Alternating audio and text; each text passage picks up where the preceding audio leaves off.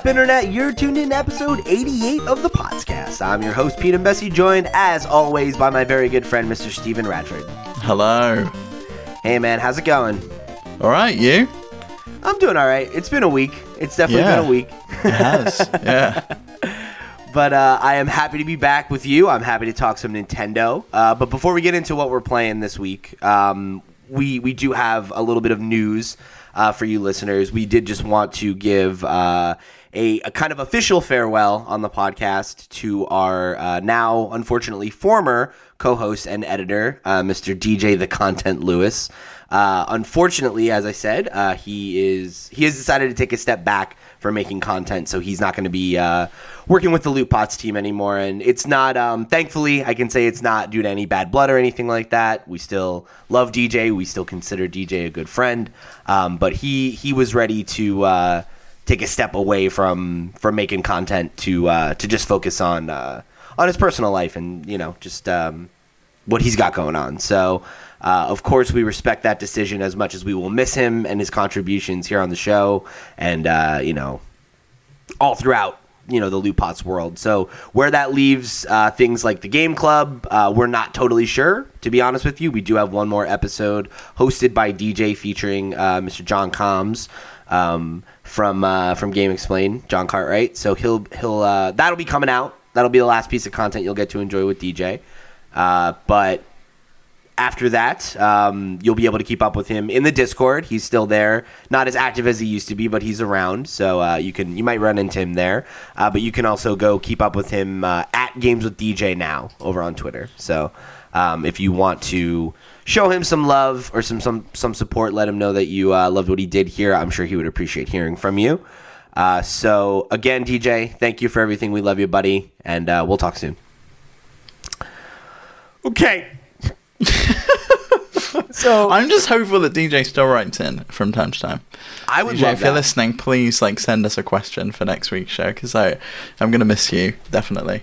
And I can another thing I'm gonna miss is Kettle Talk on After Dark. I know. There, you know. And now I feel like I'm the only American, you know, there to defend kettles, you know, and it's odd. But all right, so look, I know this is an After Dark thing, but I have to say it right now. I have this work call every day at 9 a.m. with my team to kind of sync up for the day. And I brought up electric kettles kind of as a joke thing, thinking that they would all not know what it meant. And one of my coworkers was like, "That is the best thing I've ever bought on Amazon." And I was like, "Yes, brother! Heck yeah, man! We're talking about electric kettles." Oh my god! So if this is your first episode, I'm sorry. Welcome to the Podscast, LootPots.com's weekly Nintendo podcast where we talk about all things Nintendo and electric kettles sometimes, and sometimes we get sad about DJ leaving. But we have a lot of show ahead of us that's not about any of those things. That is just about Nintendo. So if you want to show your support for the show, of course, you can give us a like on your platform of choice. Make sure you subscribe wherever you get your podcasts so that you can get our show when it goes live every Monday morning. And last but not least, if you want to go above and beyond to support the show, you head over to the Patreon, give us a buck, get After Dark, which is our extra little show where, again, we're going to get into some kettle talk, it sounds like, this week. But also some very interesting stories, like the experience I had with a man at a park who had a gun. So if you want to hear that I need to hear about that. I just got that random DM from you. I think it was 3 a.m. my time on Tuesday, and you were like, "So I have a story about a picnic and a man with a gun." And I'm like, "What the fuck?" And I didn't respond. I was like, that's it. I need to remember that we have to talk about this on After Dark. So if you want to hear that story and a whole bunch of other stuff, including some non-Nintendo Gamescom discussions today, you can go check that out, show your support for a buck, and you'll get access to an extra little bit of Loot Pots every week. So aside from that, if you want to come engage with the community, you can get a ton of other content from us at lootpots.com. And you can head over to our YouTube channel where we've got a brand new video since our last episode, which is, of course, called Nintendo's Forgotten Marketing Campaign, Zelda Majora's Mask. So if you want to take a deep dive into just a fascinating story, honestly, about the way that Majora's Mask was marketed back in 2000, the days of the early internet. This one comes from one of the team members, Adam, who you've probably not heard from before, but you'll be hearing a lot more from because he's doing some real cool stuff for us, and we'll have to get him on the show to talk about the video and like how we got into it and everything. But yeah, so ton of content from us all over the web that you can check out. Of course, we've also got the Twitch channel. Follow @LootPots on Twitter and Instagram to keep up with everything we're doing all over the place. And, I would say last but not least, of course, is the Discord. Best way to keep in touch with the ever-growing community of potsheads just like you. You can talk with me and Steve. You can get your questions right on the air, just like the fine folks in our Mail Pot segment did. And, so tons of great stuff for you to get into over there. But that's enough shilling for now. Let's hop into what we're playing. Yeah, so speaking of the early internet, Pete, this week I've been playing some Hypnospace Outlaw, which I briefly spoke about last week, right? Yeah, you did. I was hoping you would have played more of it because I want to hear about it. Yeah, so I played the free demo last week because it didn't come out until the 27th, and we recorded before that. So I picked up the full game because I was sold by the demo, and I've been playing through this, and it's so fun. And as you progress through the game, it gets more and more crazy, more and more early internet. Like, I've downloaded viruses. You can download. Really? Yeah, you can download different cursors for your desktop. So I've now got like a magic wand cursor that I can move around with. Awesome. There's like a whole customization thing. There's different screensavers you can put on, all sorts of weird stuff. So if you have any nostalgia for any of that side of things, that's all there too. I really do. And then I went through. I've just done the seventh, like. They're not quests, they're like assignments. So you get assigned by dispatch. You play a moderator, and you're going through the early web to kind of look through and moderate things, take down copyright infringements or any harassment cases. So you're basically a cop. I hate it. Yeah, you are. And someone had made this like adventure game. They like built out a map, and you had to like go through the map and do like a treasure hunt and then get to the end, and then you had to put like a password in based on content you read on various different websites and things like this. It was a total like treasure hunt in order to get to the content, which was crazy. Another one of the ones I've done, I had to install a virus in order to be able to see like secret web pages, and it would reveal content, which was insane. It's just so creative. And it's really worth picking up if you have any kind of nostalgia for it. The touchscreen sometimes can be a little bit tricky to place where you want, but I think that's a restriction on the Switch, is touchscreen not being particularly accurate at times. Why don't you play it with a mouse and keyboard? It has mouse and keyboard. Yeah, I think I will. I just haven't been home, so I've been playing it entirely while I've been at my parents', which has been handheld. So I may try plugging a mouse and keyboard in and seeing how that works. But if I was going to do that, I would probably just bought the game on Steam, because it's cheaper there at the moment on Steam. It's on sale. So if you're only going to play it with a mouse and keyboard, then I would recommend you probably pick it up on Steam anyway. I do really want to try this one, but I think I'd rather play it on a computer. It's the rare game I think I'd rather play on a computer. Yeah. And you've not been playing a Nintendo game again? No, I'm a bad person. I'm still just playing Persona. I think I'm fast approaching the end here, though. I'd like to think that maybe 2 episodes from now I'll be talking about a new game. I will say this, though. I did last night go and add a bunch of stuff that's currently on sale to my my wish list. So I think I'm going to buy some new games for my Switch today. Okay. I didn't want to pull the trigger last night because I was like, I'm not going to play anything right now. I downloaded the Rayman Origins demo. Because I've always kind of wanted to play that game. I've heard it's really good, and I liked the Rayman that was on the PS1 when I was a kid. And I picked it up and I played the demo, and I was like, yeah, it's pretty good, but it's not really scratching that itch for me. Like, for whatever reason, the movement of it just doesn't... It didn't appeal to me, specifically. You know, like, I got through a few levels that it gave me, and I was like, that's enough. And I was going to buy that because it was only $10. And I was like, that seems like a steal. But, didn't really tickle my fancy. But I was a guest over on the Fanatics 4 podcast this week, directly to you, which you can find over on YouTube and I think on Stitcher. And Parker was also talking about Spiritfarer, which I know you had played, and you're your talk about? I don't, you had just played the demo, right, or did you buy it? No, I bought this game day one when it came out. It was like a surprise drop after the indie highlights. Yeah, it's a really great game. I highly recommend it. And I found out this week it's co-op. Oh, that's cool.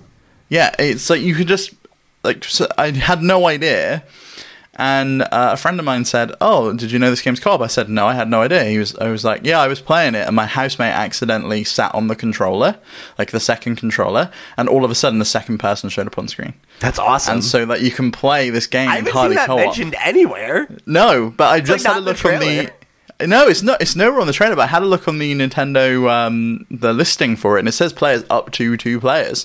So it's not obvious that it's co-op, but if you just have 2 controllers connected, it will let you play the game as co-op, and you can go off and do different things on the ship, and you can explore different things on the islands you go to, and things like that. So that's cool. So you had I was already interested in the game. You had cemented my interest, and then Parker was like gushing about it, and like how he compared it to Steven Universe, and I was like, all right, okay, I'm sold. Stop selling. I'll go buy the game. Okay, guys. Yeah, he knows how to sell stuff to you. I guess so. So yeah, I'll have to grab that one. I think I might pick it up later today, but I don't know that I'll get into it right away, just because I'm really on that Persona grind right now. See, I thought I wasn't really going to get into it massively, and I didn't like the intro of the game. I thought it was a bit strange. It wasn't at all like what the trailer showed of what the gameplay was like. But once I got past that and I got into the first, I would say, hour or 2 is very much babying you, and it's very linear. Like, you have to do this step to do this step to do this step to kind of teach you all the mechanics of the game. Yeah. But once you're past that, it very much is open, and you just play it how you want, which I like. Yeah, but I also had an email, speaking of wish list from Nintendo. There's a game on my wish list I'm probably going to pick up this week, which is Kentucky Route Zero. Oh, nice. It's been on my list for ages to pick up and play. So once I finish Hypnospace, I may move on to that one. You should. I bought it when it came to Switch. I already owned it on Steam, and I played the first 4 chapters around the time that Chapter 4 came out. But if you know anything about the history of Kentucky Route Zero, it's been coming out since like 2013. Mm-hmm. So Chapter 5 was supposed to have come out, and I think it's been delayed like twice already. And then the TV version finally came out. I snagged it on Switch, and I just haven't played it because it's been so long since I played Chapters 1 through 4, and I played them like in, like one sitting. I kind of want to just do that again and just play through the entire game, but I haven't necessarily had the... It's like, I feel like that's a game you really need to be in the mood for, Okay, yeah. Because it's like... And not because it's... Anything about it is like, questionable or not good or anything, but like more coming from a place of like... I think anyone who listens to the show knows that like I like a lot of different kinds of games, and like I love an Animal Crossing just as much as like a Ghost of Tsushima or a Persona 5 or a Zelda or a Pokemon or whatever, like Mario, like but it definitely is like a mood thing where like that game it's slow, it's quiet, it's thoughtful, it's moody, it's sad, and like it's very much like a space you need to like be ready to get in and just sit in, and like really commit to what it's trying to put down. And that's the kind of game I'm sometimes super in the mood for and sometimes not super in the mood for. And usually I go for a game like that after I finish a big, meaty game that took me a long time. And I'm like, I kind of feel sad that it's over and like I want to play something else, but I don't know what that next thing is. Like that's usually where a game like that's like slots in for me. But this year I've very much just been going like hard of like big meaty AAA game to another one, and just like playing the shit out of it. Because what the hell else are you doing right now? Everyone's stuck home. So I guess like if I had not had Persona to jump back into, I think I probably might have gone back to that. But like coming off Ghost, I was like, oh, here's this warm, cozy game I was right in the middle of. I can hop right back into. Great. Maybe we should do like a games club, just like the 2 of us, if we want to, for I mean, I wouldn't say no. Or we could rape some other people then who've never played it. Yeah, somebody else will do it. Kentucky Route Zero is really good. I think Chloe would like it. Yeah, I think so. All right, we'll rope Chloe into it, and I guess we're going to keep the game club rolling. We just decided. Yeah, we're going to have to. Yeah. Okay. We'll figure it out. Do not, nobody clip this, and nobody keep us on toe for this, because I have no idea if we can maintain that game club or not. So do not hold us accountable. Do not. We're going to throw it out there. Here's the thing, listeners. If you really, really want the game club to keep going, now we put it out there. Let us know. All right? And if we hear the outcry of support for that program that's had one episode so far for you, the listener, let us know, and we'll keep it rolling somehow, some way. Okay, so let's jump into the news. We got another partner direct this week, but unlike last time, I will not be defending it because it was not very interesting. And it was another one of those surprise drops. And this was, I think it was compounded by the fact that everyone this week was talking about there's going to be a direct. It's coming on the 28th. There's going to be a big one. We're going to have the news about the Mario stuff and this, that, and the other. And then this just randomly dropped on the 26th. And like the highlights are Just Dance 2021 and I would say Puyo Puyo Tetris 2. And then the rest of it is kind of like, oh, you've got some release dates and some filler stuff. I guess the harmonics thing was kind of cool, but I think I just feel like we've seen that before, and I'm kind of past those games myself. Yeah, it's like I think that there are several games in here that like could maybe be a big deal to someone, right? Like the harmonics game is a good example. The Kingdom Hearts rhythm game is an example. Like World of Tanks, very popular game, but like I don't think any of these are like hype, and none of these are like exciting, you know. And I know that a lot of people felt that way about the last one, but for me, especially like playing Persona 5 Royal right now, it's like Shin Megami Tensei 4 is a big thing. Like that was one of the first games that they announced on Switch, and it was like, oh no, Shin Megami Tensei 5 has been announced for Switch, and we've heard nothing about it. That's what I'm waiting for. Well, no, but we did in the last. No, we got 4. There was 4. They're re-releasing 4, right? No, they're re-releasing or is it 5? 3. Oh, okay. And then they showed us 5. Okay, got it. That was our first look at it since they announced it. Yeah, and the trailer was nothing before. Yeah, it was literally just like a logo, and like there's monsters. Okay, cool. What was strange to me is like the day after this, they surprised released Hello Games' new game, The Last Campfire, and it was like, why was that not included in this partner direct? It's weird. Like to me, that was even bigger deal to me because I'm actually not interested partners. in that That's game. why. Yeah, but I guess so. It's like, oh, you're not big enough. You're not Ubisoft or Harmonix or. Sorry, your game looks too interesting. Oh, ouch! It's a dig. I'm sorry. I didn't mean to be. I don't like being that guy. Like that's not my energy. But like this was a weak showing. I gotta say. Yeah. Especially like, I feel like Final Fantasy Crystal Chronicles is something that like could have been hype, but the more you hear about that game, the worse it gets. Good. Yeah, the port's not good, and then it's like the multiplayer is region restricted, and there's like another bunch of other caveats that goes on top of it. Yeah, and I was looking for a question for our question block segment, which I'm gonna pull up in just a second here, over on the Nintendo subreddit, and like. There was a lot of threads about people who were like, oh, I remember why I hate this game, or like, this is a terrible port, and like, people are not about it. So, with all that, it's like, I don't know, guys. I don't know.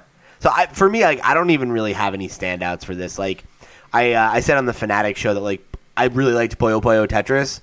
I don't really have any interest in a Puyo Puyo Tetris 2. Like, I can just play that game more. Yeah, I have nothing to say about that, really. I don't like Puyo Puyo. The only thing I played in that was Tetris, and I ended up just buying the big block DLC for Tetris 99, so I could play it's Tetris. Like, now you have Tetris 99, it's like, I'm not even going to play Puyo Puyo Tetris anymore. If I want to play Tetris, I'm going to play Tetris 99. So, I don't know. Swing and a miss. We'll see how it goes next time. So let's jump into the question block.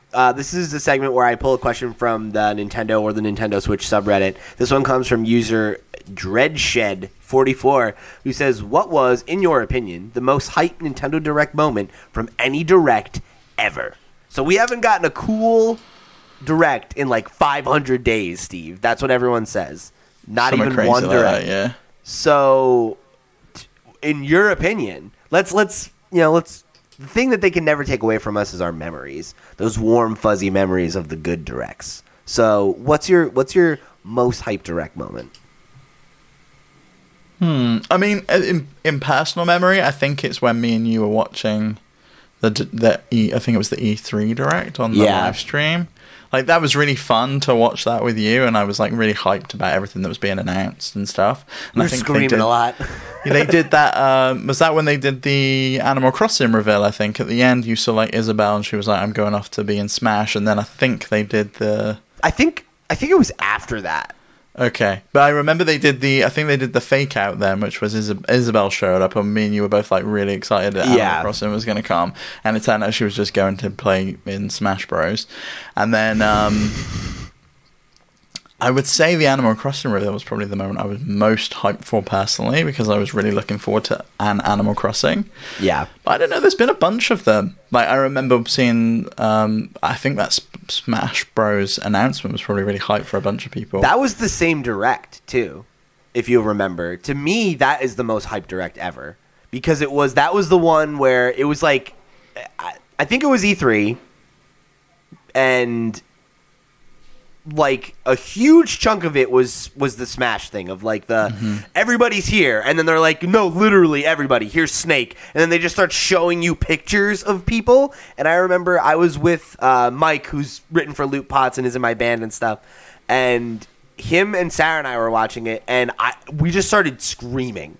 And I was like, I was just like, oh, they got Toon Link, they got Young Link, oh, like just freaking out, just like, oh my God, it's literally every character. This is insane. And then I think after that, as the end of the Direct, was the Animal Crossing thing of like, we have more news coming. And I was just like, what? Like, oh my God, what a double whammy. Are you kidding me? Like, I was like unbelievably excited, you know? Like, these are like the two games that I'm most excited about right now, seeing again. And they're both giving me exactly what I want, which is everything in Smash and any announcement about Animal Crossing. But yeah, I mean, I was not massively into Smash, but I do remember being excited about just seeing all of that stuff, and everyone on Twitter was really hype about it. Yeah. But I guess, I mean, that's probably the one for me. I never watched any directs prior to the Switch reveal, so really, I don't have any kind of acknowledgement into those. The other ones, like, there are other ones that are standouts that I really enjoyed, but I don't think that there's one that's been more hype than like the heights of the Switch era stuff, because like they were not like Nintendo. Well, you had like five people with the Wii U tuning in to watch. Yeah, right. And that's the thing, is I feel like people still watched them because they wanted stuff that was cool, but it was like so rare. Because I remember there was the one, I think it was like E3 2014 or 2015. It was a big E3 year. It was the year. Is that when they were showing Breath of the Wild? No, that was a really good one. That was 16, I think. And they showed like you can customize things on the inventory on the gamepad that they then just blacked out, and you could do nothing with on the launch version because they didn't want to make it better than the Switch version. I'm pretty sure that was 2016, but I think it was 2014 or 2015. I think it was the same year that they revealed Horizon and No Man's Sky and like a bunch of those other PlayStation games. But I remember Nintendo had 2 years where they did like very gimmicky directs that were like stylized, and they were awesome. There was one where it was the entire thing was done by the Robot Chicken team. So it was like all just bits, and like there was a bit about someone like there's this like, you know, like big like angry nerd in the crowd who's just like, where's Mother 3? And like Reggie just fucking shoots him with laser beams from his eyes and melts him and shit. Like, it's so funny. And then there was another one that I think was maybe the next year. It might have been the year prior. Forgive me, I was in college and very drunk while they were happening. It was they had like puppets for all of them, and they had like Miyamoto and Reggie and Iwata, and they were all like these like Avenue Q style puppets like walking around Nintendo HQ and stuff. It was just so funny, it's like very quirky and silly, and especially like compared to all the other like grim dark, like, oh, here we've got this gray first person shooter, here's a car, and it's like, yeah, Nintendo's freaking the weird factor, and I'm here for it. See, honestly, that's the weirdest thing to me. It's like Xbox always just reveals a car at E3. It's like, let's take that one off the bingo. Coming out, so here's a car. It's like, that's really cool, but show me the game. Or like I love how I feel like it's usually EA or like EA does FIFA, right? Yeah, EA does FIFA, yeah. I remember there was that one year where like Pele came out and he's like talking about his career, and I'm like, look, no disrespect to Pele. I know he's like the best soccer player that ever lived, but we're here to talk about FIFA. I don't really need to hear like a retrospective on the man's career, I don't even want to hear about FIFA, let alone real soccer. Can we get back to Mass Effect? Oh, man. So I thought that was a fun question, especially, I think we've all been a little bit hungry for direct news, so thought it might be fun to look back on a couple good ones. So let's hop into Gamescom news, which happened this week. We had opening night. There's still a few more. They have another event, right, before it's all over? I think that's the closing night that they do, and it's like just a bunch of other bits and pieces. There was a bunch of like Germany-only things, like a cosplay, online cosplay thing that they're doing, and a bunch of like community events and stuff. So there's still some stuff going on. You have to imagine we might get one or two more big announcements, but I think the bulk of what we were going to see came from this opening night event that they did. Not too much on the Nintendo Switch front, but there are a few interesting ones. First was Little Nightmares 2.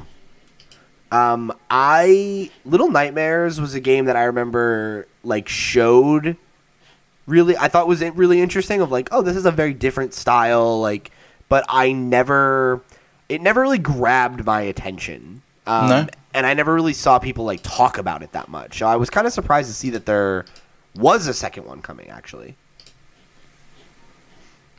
Well, I mean, I think it hit well with people that kind of like the Inside and Limbo games.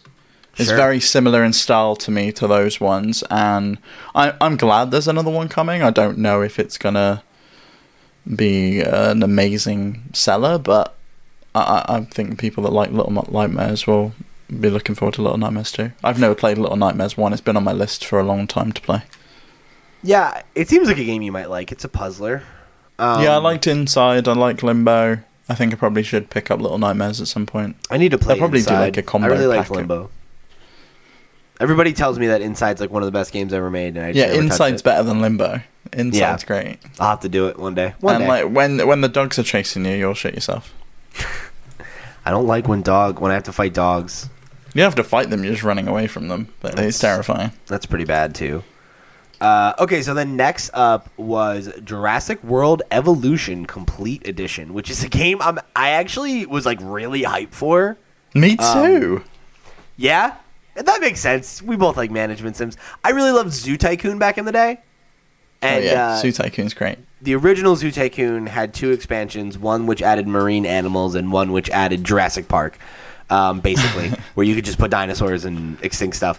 And so when this was announced, I was like, that looks awesome. Like, that looks like Zoo Tycoon. Like, I would love to play this. And I never jumped on it because I think by the time it had come out, I think it was after I moved to Philly or sometime around then. And it was just like, it just didn't line up for me, like where I wanted a sim game to like sit down and play on my computer. But having it come to Switch, it's like, all right. Well, I mean, it won't control as well, but I might actually play it. Oh, no, I think they can get it to work well. So this is from the same people that did Planet Coaster and Planet Zoo. Oh. Who were formerly on the Zoo Tycoon team. And they've done basically a Jurassic Park version of that game. So I think it will work well. They also did Zoo Tycoon for Xbox, which has phenomenal controls. So if they can replicate those controls on console for Jurassic World Evolution, I think it will play really well. That is hype. I think I might buy it finally. Okay, and then last up was Lord of the Rings Gollum officially added a Nintendo Switch version, as well as on PS4 and Xbox One. So apparently it was originally exclusive to next gen and PC, but they've officially announced it's coming to all current gen consoles. So that's potentially interesting.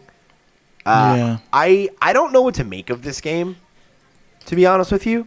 Like, You play as Gollum, right? Yeah. Okay. Which is like that on its face isn't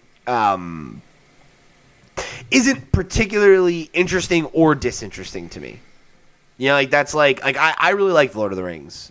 So, and I've enjoyed a lot of Lord of the Rings games. So the idea of like a good game about Gollum, it's like, yeah, sure, okay. That could be interesting, but we haven't really like seen it in action. Like, they told us more about, you know, there's like the Gollum options and the Schmeagol options, and like they gave us more. Like, it's a stealth game, but I kind of want to like see it in action. You know, It was very cinematic, the trailer that they showed. yeah, and it was like a lot of just like stills. You know, like they were like Ken Burnsing it, where it's like, here's a still. It's still a long way off. zooming. It's late 2021, and I could see that being pushed into 2022 at this pace. Yeah, probably. So we'll see some more at some point, but I think it is still a ways away. So they don't want to reveal all their cards too soon. They may be changing some gameplay aspects along the way. So true. Which is fair. I think that's kind of where I'm at with this game at this point. Is like, I don't really even want to hear about it again until you have something to show me. yeah, I think I've realised I'd rather just see a game when it's ready. And that's what Rockstar did with Red Dead Redemption 2. It was like, here's the game. It's ready. It's going to be out in like 6 months. Nintendo did it with Mario Odyssey. We've seen it with a bunch of stuff, like Square did it with the latest Tomb Raider game. And I think there's pros and cons to that. Like, there is something to be said for that hype machine that you can really kind of tease people, and we've seen that with Cyberpunk, how they revealed it, showed very little, and then it was like more and more slowly revealed and teasers and like shown behind closed doors that leaked out, and I could kind of see that got leaked on purpose potentially to like get more and more hype. But I personally like just seeing the game when it's done and going, here's this cool experience you could buy in like 6 months' time. So I was debating this with Dan on Twitter not that long ago, and I don't think it's a one or the other thing. Like, I think some games benefit from shorter cycles and some don't, you know, and both you and he brought up the Mario example, or like Red Dead, for example. I don't think it's I don't think all games can get away with that. I think I don't. If it's like an existing IP franchise, you can do it, yeah. But I think they could do it with Lord of the Rings. Like, here's the latest awesome Lord of the Rings game. Potentially, I just like the Lord of the Rings is that kind of franchise, but I think like I don't know, that might be fair with this example. But like I think about like something like Horizon, which like was revealed like probably, I don't know, 3 years before it came out. Like, I think that only helped that game, right? But it also, I think there's a difference between showing it early and showing it like way too early. Because I think like being like, there's a Gollum game, here's a screenshot from it, and then now 6 months later or whatever, here's more screenshots. Like, that's not helping me. But the first reveal of Horizon was this really, really fucking cool cinematic trailer that was in-engine. You know? So it's like, oh, this looks hype. Like, because the thing is, before Horizon, Guerrilla was the Killzone studio. So if you were like, the Killzone studio has a new game coming out, it's called Horizon, I'd be like, I don't care about that. But another shooter. Yeah, great. And granted, maybe if they showed me a trailer 6 months before it came out and were like, here you go, I would have been just as hype and I would have bought it anyway. But I talked about that game for like 3 years because of that trailer. Because I was like, this game looks cool. Like, I'm really interested in this like post-apocalyptic world with all these robot monsters, and like Ashley Birch is the main character. Like, I'm into this. Like, I want to play this game. In the same way that I think us seeing that Breath of the Wild 2 trailer last year, for me as a Nintendo fan, has like helped string me along this year of like, I know Breath of the Wild 2 is coming soon, guys. It's cool. Like, it's cool. I got it. And I think you look at... but what I don't want is for that to not be announced for a very long time again. I think there is a danger of just showing, say, something way too soon. Bayonetta 3, for example, we saw that was coming. Right. Where the fuck is it? You know, it's like... And it gets to that point where there's probably a tipping point where fans are like, oh, they've just showed us that too early to just get us hyped up for nothing. And I think that's the balancing act. Is like you can show it early, but you need to have stuff to show and keep them like on the hook, or you risk what you're talking about. But I also think the alternative can be true, where if you don't give it enough time, because like look at like indie games. I think a lot of indie games really benefit from a longer hype cycle, but the opposite can be like look at like No Man's Sky, right? Like the hype was too much for it. Yeah. You know, or like a game like Mighty Number 9, which had a really successful Kickstarter and then it sucked. You know, like that brought a bunch of attention to it and then it flopped. But like you look at like Shovel Knight, that's like the indie success story, and that game, you know, had a Kickstarter and then a not a lengthy but a good amount of gap between its release, and then, you know, like set the world on fire. So like I Stardew had the same benefit, right? Or like Minecraft was a game that was like, you know, defined by its beta. So like I think it really depends on what you have to show and how worth what you have to show is. Because like I think about like that Rare game that they showed us at the Xbox conference. This is the second time they've showed it to us, and it's just cinematics, and I still don't know what the game is. So it's like, I don't think you're going to get to know what the game is for a long time, because I don't think it's ready anytime that's soon. dumb. Like, at least with like the Horizon. See, I don't know if that is, because like the first time I saw it, and I think they should have just showed it once. Right. I was like, this is fucking stunning, and I have no idea what it is. And like, keep that tease going of, yeah, Rare's working on that new game that looked absolutely stunning. We don't know what it is, but we know that they're working on something new. So it's not just like, oh yeah, Rare's the game that does the Sea game. Sea of Thieves, that's it. Sea of Thieves game. And it's getting to that point where if you just keep showing stuff that's like not showing anything, I get what you're saying. It's diminishing returns. It's just annoying. Yeah. So speaking of diminishing returns, no, I'm just kidding. That would be a really mean transition. So there are rumors that Astral Chain 2 seems to be coming. So there is a link we have here on the Australian like games classification. It's for like films and art and everything, but like they have a thing for Astral Chain Duty Striker, and its classification date is January 2nd, 2020. So that lends a little bit of credence to the idea that there's another Astral Chain game in development, right? Then we also had a tweet from Platinum Games' Hideki Kamiya? I think it's Kamiya. Hideki Kamiya, who is the chief designer at Platinum Games, who just tweeted Astral Chain 2 and then deleted it. So there's a screenshot of it that you can grab over on our Nintendo Switch if you want to check it out for yourself. But so obviously Steve and I did not get into Astral Chain. We were famously not interested in it, and a lot of people gave us shit for that. So I hate to say that is all I have to say on this subject. I'm still on that boat, by the way. My partner's brother came over and he brought his Switch over and was playing Astral Chain, and I was looking at it and I was just like, I don't like this. No, I don't like this game. I'm glad I didn't buy this. Yeah. So I'm firmly still in that camp.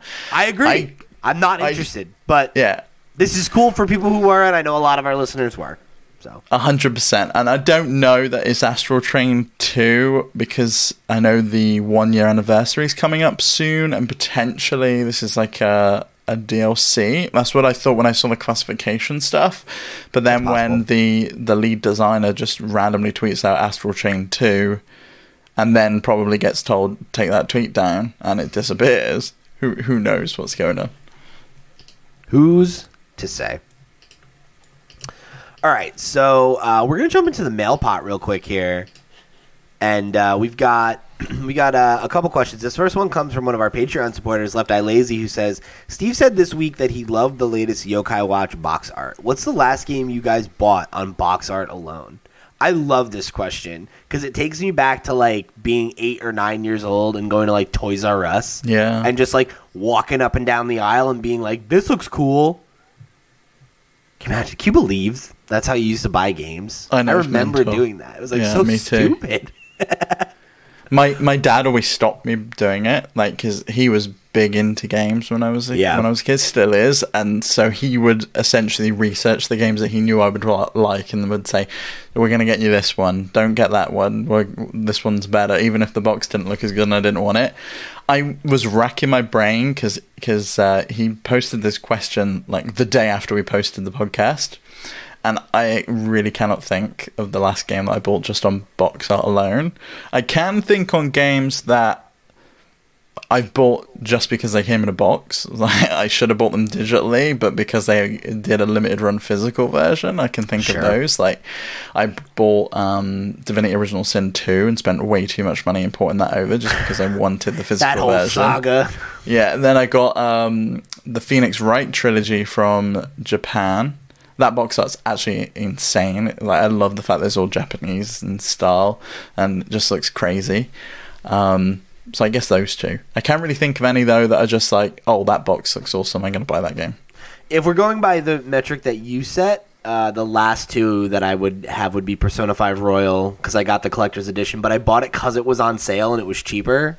It was like a used copy that like the box is kind of broken, but it's a really nice box set. And then I have the Link's Awakening collector's edition. Oh yeah, the Link's Awakening one I did get, yeah. Because that was ridiculous. I didn't need that book or the still book thing that looks like the Game Boy, but it's so sick. I bought it because it looks like a Game Boy and it looks fucking cool. It was worth it. But I was trying to think back on it, and I don't know that this technically counts, but it's the last memory I have of buying a game in a Toys R Us on a whim. So we're going to go with this story.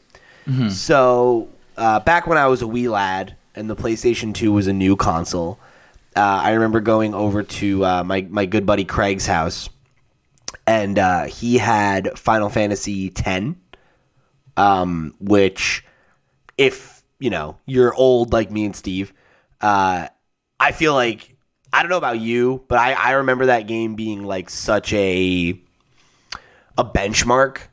Because it was like, I've never seen a game that looks this real before. Like how good the fucking character models look. And like, especially the animated like cutscenes were like, not animated, not like drawn, but like the FMV stuff, the not actually in-engine stuff, was like, I can't even believe this looks so good. And I watched my friend play like the first 10 hours. Like I went and stayed at his house for a weekend or whatever in the summer. And he'd gotten the game on Friday night, and we're like, let's check it out. And we just were playing it and was just like, oh my God, what's going to happen? This is amazing. And I like went home and was like, I need to get Final Fantasy X right now. We need to go to Toys R Us. So we go to Toys R Us and it's sold out. And we tried so it's like, okay, great. My heart's broken. But the kid who worked there was like, well, we do have Final Fantasy 9. I was like, it's 9 though. I want 10.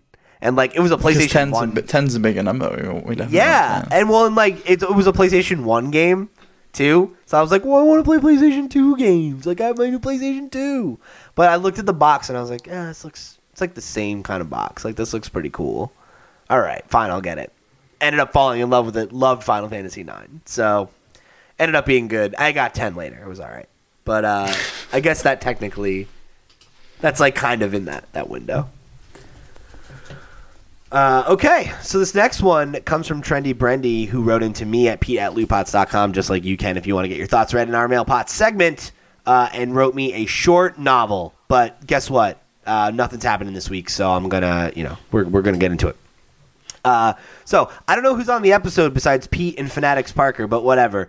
No, you saw the tweet about me being on their show and you were mistaken, but it's okay, buddy. I believe The Pokemon Sword, Shield / Crown Tundra DLC will launch in October. Allow me to make my case. Number 1, the release date is listed as fall, and this window was reconfirmed multiple times since the pandemic. 2, the Island of Armor launched June 17th, around the middle of the month. Rather than looking at those details and just saying it'll launch in the middle of a fall month, we have to look deeper into the context of launching mid-June, specifically at the competitive scene. Pokemon Sword and Shield's ranked battles have come in series. A series is a period of 2 months, typically with new rule sets. For example, earlier series were adding new Gigantamax Pokemon, or when they legalized the non-native starter Pokemon. Series 5 began July 1st and allowed for the use of the newly added Isle of Armor Pokemon, so players had half a month between the DLC's launch and the new series to prepare new teams. Series 6 is just beginning September 1st and will likely end at the end of October. See where I'm going with this? I believe Series 7 will begin November 1st and will allow the use of the Crown Tundra Pokemon. And I believe that, like earlier this year, we'll have half a month to prepare for it. And he said, question, if you want to jump to it. What do you guys think about a mid-October launch for Pokemon DLC? And when do you think we'll get a clarified release date beyond, quote, fall? Sorry if this was wordy. Trendy Brendy. So it was wordy, but it was really good. Like, you did some good sleuthing, so I wanted to throw it in there because I think it colors the question. Based on what you said, I think that makes a ton of sense. I hadn't really thought about the series and, like, how you could use those timetables as a predicting factor, but I think what you're laying out, like, lines up pretty well. Because I think if it's fall, right, it's got to be September, October, November. Based on what you've said, December 21st is when winter starts. You've got a long period of time. Fair. I don't think it's coming in December. Right? No, I don't either. But I personally think it's probably coming in November because I don't think they have anything big as a Christmas game other than potentially the Mario stuff. That's possible, but I also think like the June date is just because that was going to be E3 week. And it was probably going to be a surprise drop during their E3 Direct. Like, today it's out now. Like, I could have seen that being a huge thing for them. But obviously E3 didn't happen. So we don't know if that was the case or if it is related to the series stuff. Yeah, I think mid-November does make sense. Because you're right around Black Friday then. You know, and it's a year from the game's release. Right. Like, I think those things make a lot of sense. The only, aside from what Brendy's laid out here, which I do think is pretty compelling evidence for a mid-October launch, there's also the potential that you do a mid-October launch and then in November you do some kind of bundle where it's like the ultimate version of the game where all the DLC's on the cart, or you sell a bundle, a new Pokemon bundle where it's Switch Lite with Sword or Shield and the DLC, something like that. You know what I mean? And then you kind of space it out where you can hit the market twice and get 2 marketing cycles for it. But I could definitely see that. Or I could see them also announcing it in October, it not being released till November. Gives people that heads up to change their teams and stuff. That's potentially a possibility. Well, no, because it would have to be out for them to be able to. Because that's the thing, right? Is it has to come out and then you have about month and a half or whatever to, or half a month, I'm sorry, is what Brendy's laying out, to actually get a team ready for the new meta. So, yeah, I think mid-October does make sense, and I think if it's not mid-October, I'm with you on November for sure. I don't think September or December are options that make sense at all to me. No, I at this point I'm still hopeful that September is the release of Mario stuff. When's Pikmin out as well? To answer your other question, Brendy, in terms of when do we think we'll learn more about it, I think, as I've said, it's increasingly impossible to predict what Nintendo's going to do this year. But I think September is probably the last point that I think makes sense for a general direct. Is like end of September, because it could happen October. That's not totally unprecedented, but I think you want, like, if there is going to be the Mario collection or any of these other kind of things that we think could get announced in a general direct for that 2020 window, that the window for announcing those things is closing because they're going to want to get them ready for Black Friday and for the holiday push. If those games exist, if they're coming, right? So I think if we're going to get a general direct that has more information like that, that would be when we would get it.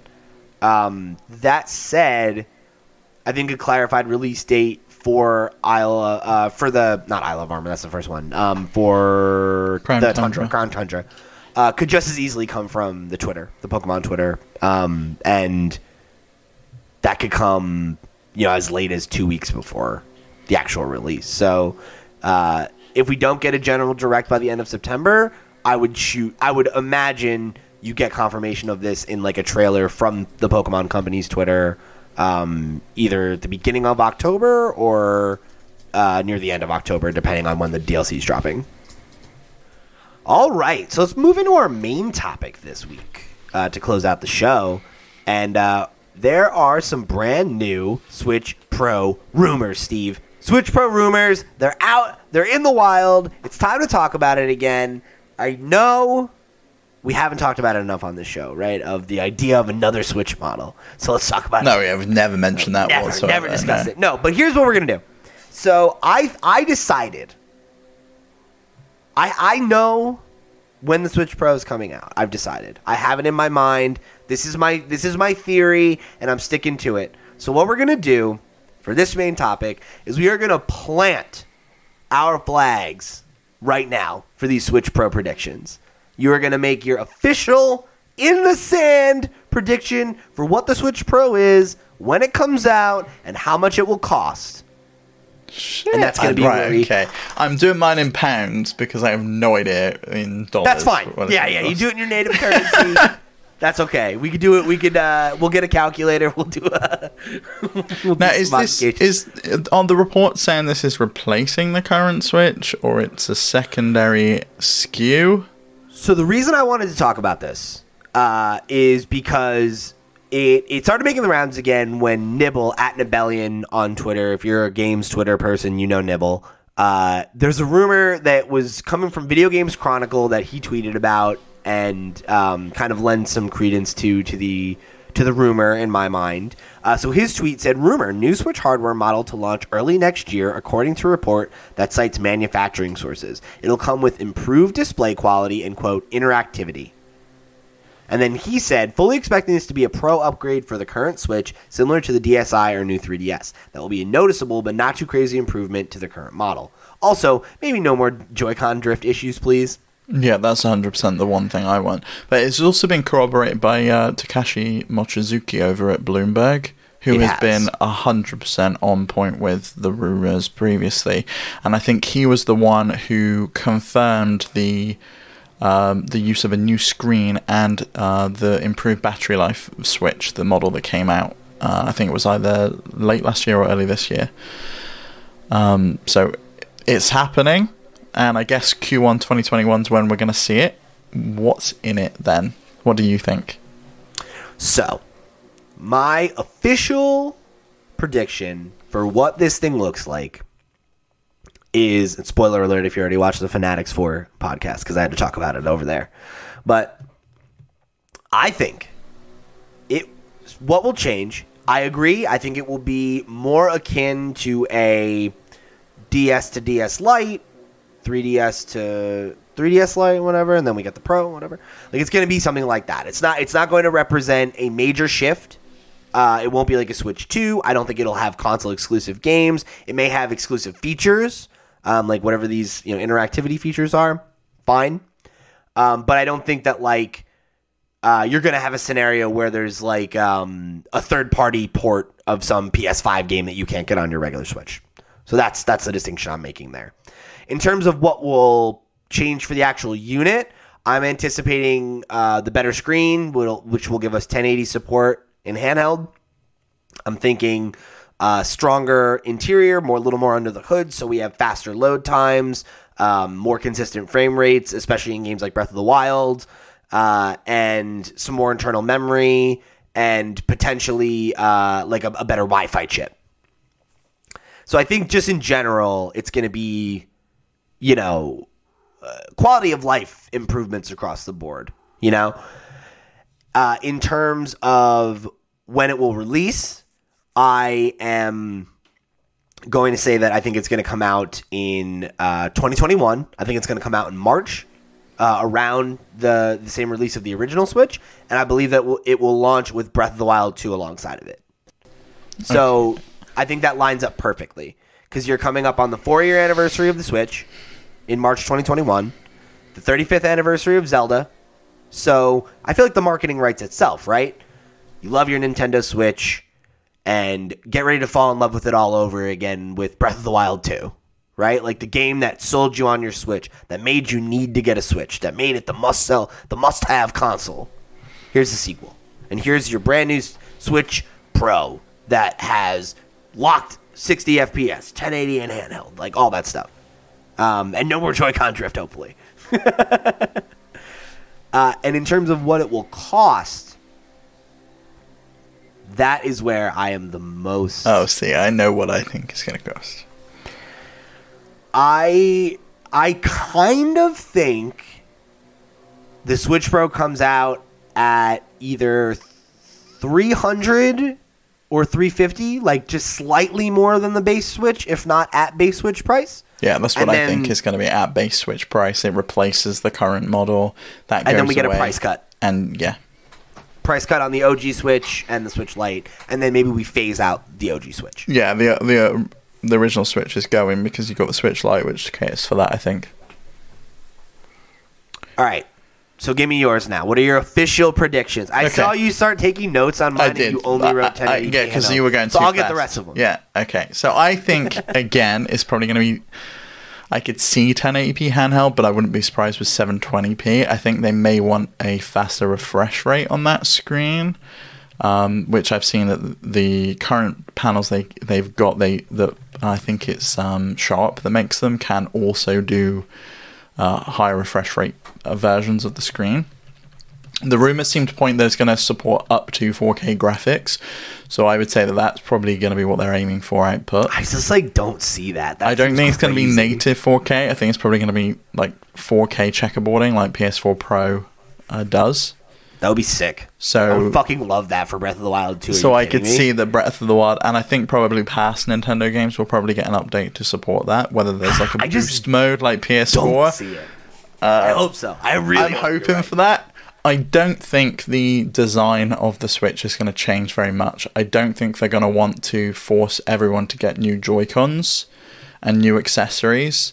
So I think it will very much look the same, whether it's a slightly different material, whether we do get a slightly revised Joy-Con. I think I could probably see that, but I don't think the shape and overall size and footprint of it is going to change very much because of the lock into those accessories. They're not cheap, and I don't think people are going to want to spend another $70 on another set of Joy-Cons. Yeah. Like, if you have the option, sure, but I don't think it should change too much. Yeah. Kind of like when they did, like, the soft remodel of the PS4 controller. Mm-hmm. It's like, okay, it's not that much different. Yeah. So I don't feel compelled to go get it, but maybe they do a version with, like... Maybe the new interactivity stuff, what do I think that may be? That could be a camera. I could see that with some AR stuff. And potentially a microphone, because that seems to be the one thing that we're missing from handheld. And I know that PS5 has the microphone built into the controller now, so you can just play online without even having to have a headset on. And that would be really cool to have. So I would quite like that. But yeah, I would say 1080p handheld screen, 4K output, probably with checkerboarding, but they'll market it as it outputs in 4K. I don't think they're going to say that it's a locked frame rate. I could see that maybe there's options. You have like whatever resolution you pick, it improves frame rate or improves the resolution. One thing I would love is the menus to be output in more than 720p, which at the moment is all you get, which looks like a blurry mess on most TVs these days. I can't see that the Wi-Fi chip's going to change. I don't know why they would bother with that. I don't think many people have that many issues with the Wi-Fi, do they? I haven't had any problems with the Wi-Fi. I think it was a big problem in the beginning for a lot of people. I remember when I first got my Switch, I couldn't get it to connect to the Wi-Fi, and then the first time it did, it was fine. It was just like, ooh, but like the distance isn't great. Like it's like I know some like if I was like upstairs and my Wi-Fi, my router's in the basement, like it was like it was not super good. You know, I got an extender and now it's not a problem, but like I think like a slight upgrade would make a big difference because I don't think it's bad. I think it just needs to be like a little bit better. Mm-hmm. And yeah, I mean, I think your date of March 2021 is bang on. It's 4 years on from the original Switch. I don't know that Breath of the Wild 2 is coming out that month, and I think it's coming out at the Switch price of, in the UK, $279. Okay. Well, now we have our bets placed in the sand. So let's remember episode 88. We gotta keep this in memory. So okay, somebody who listens, I need you to take this responsibility. We're gonna try, but as if you've listened to the show long enough, you know we're both buffoons. We're both goons. So even if you don't keep a list of the bets, just remember, listeners, that this was 88. We need to work together to remember that when the Switch Pro comes out or doesn't, we need this episode to come back to so we can decide who's the winner and who's the loser. Steve, what do we put on the line for winner or loser here?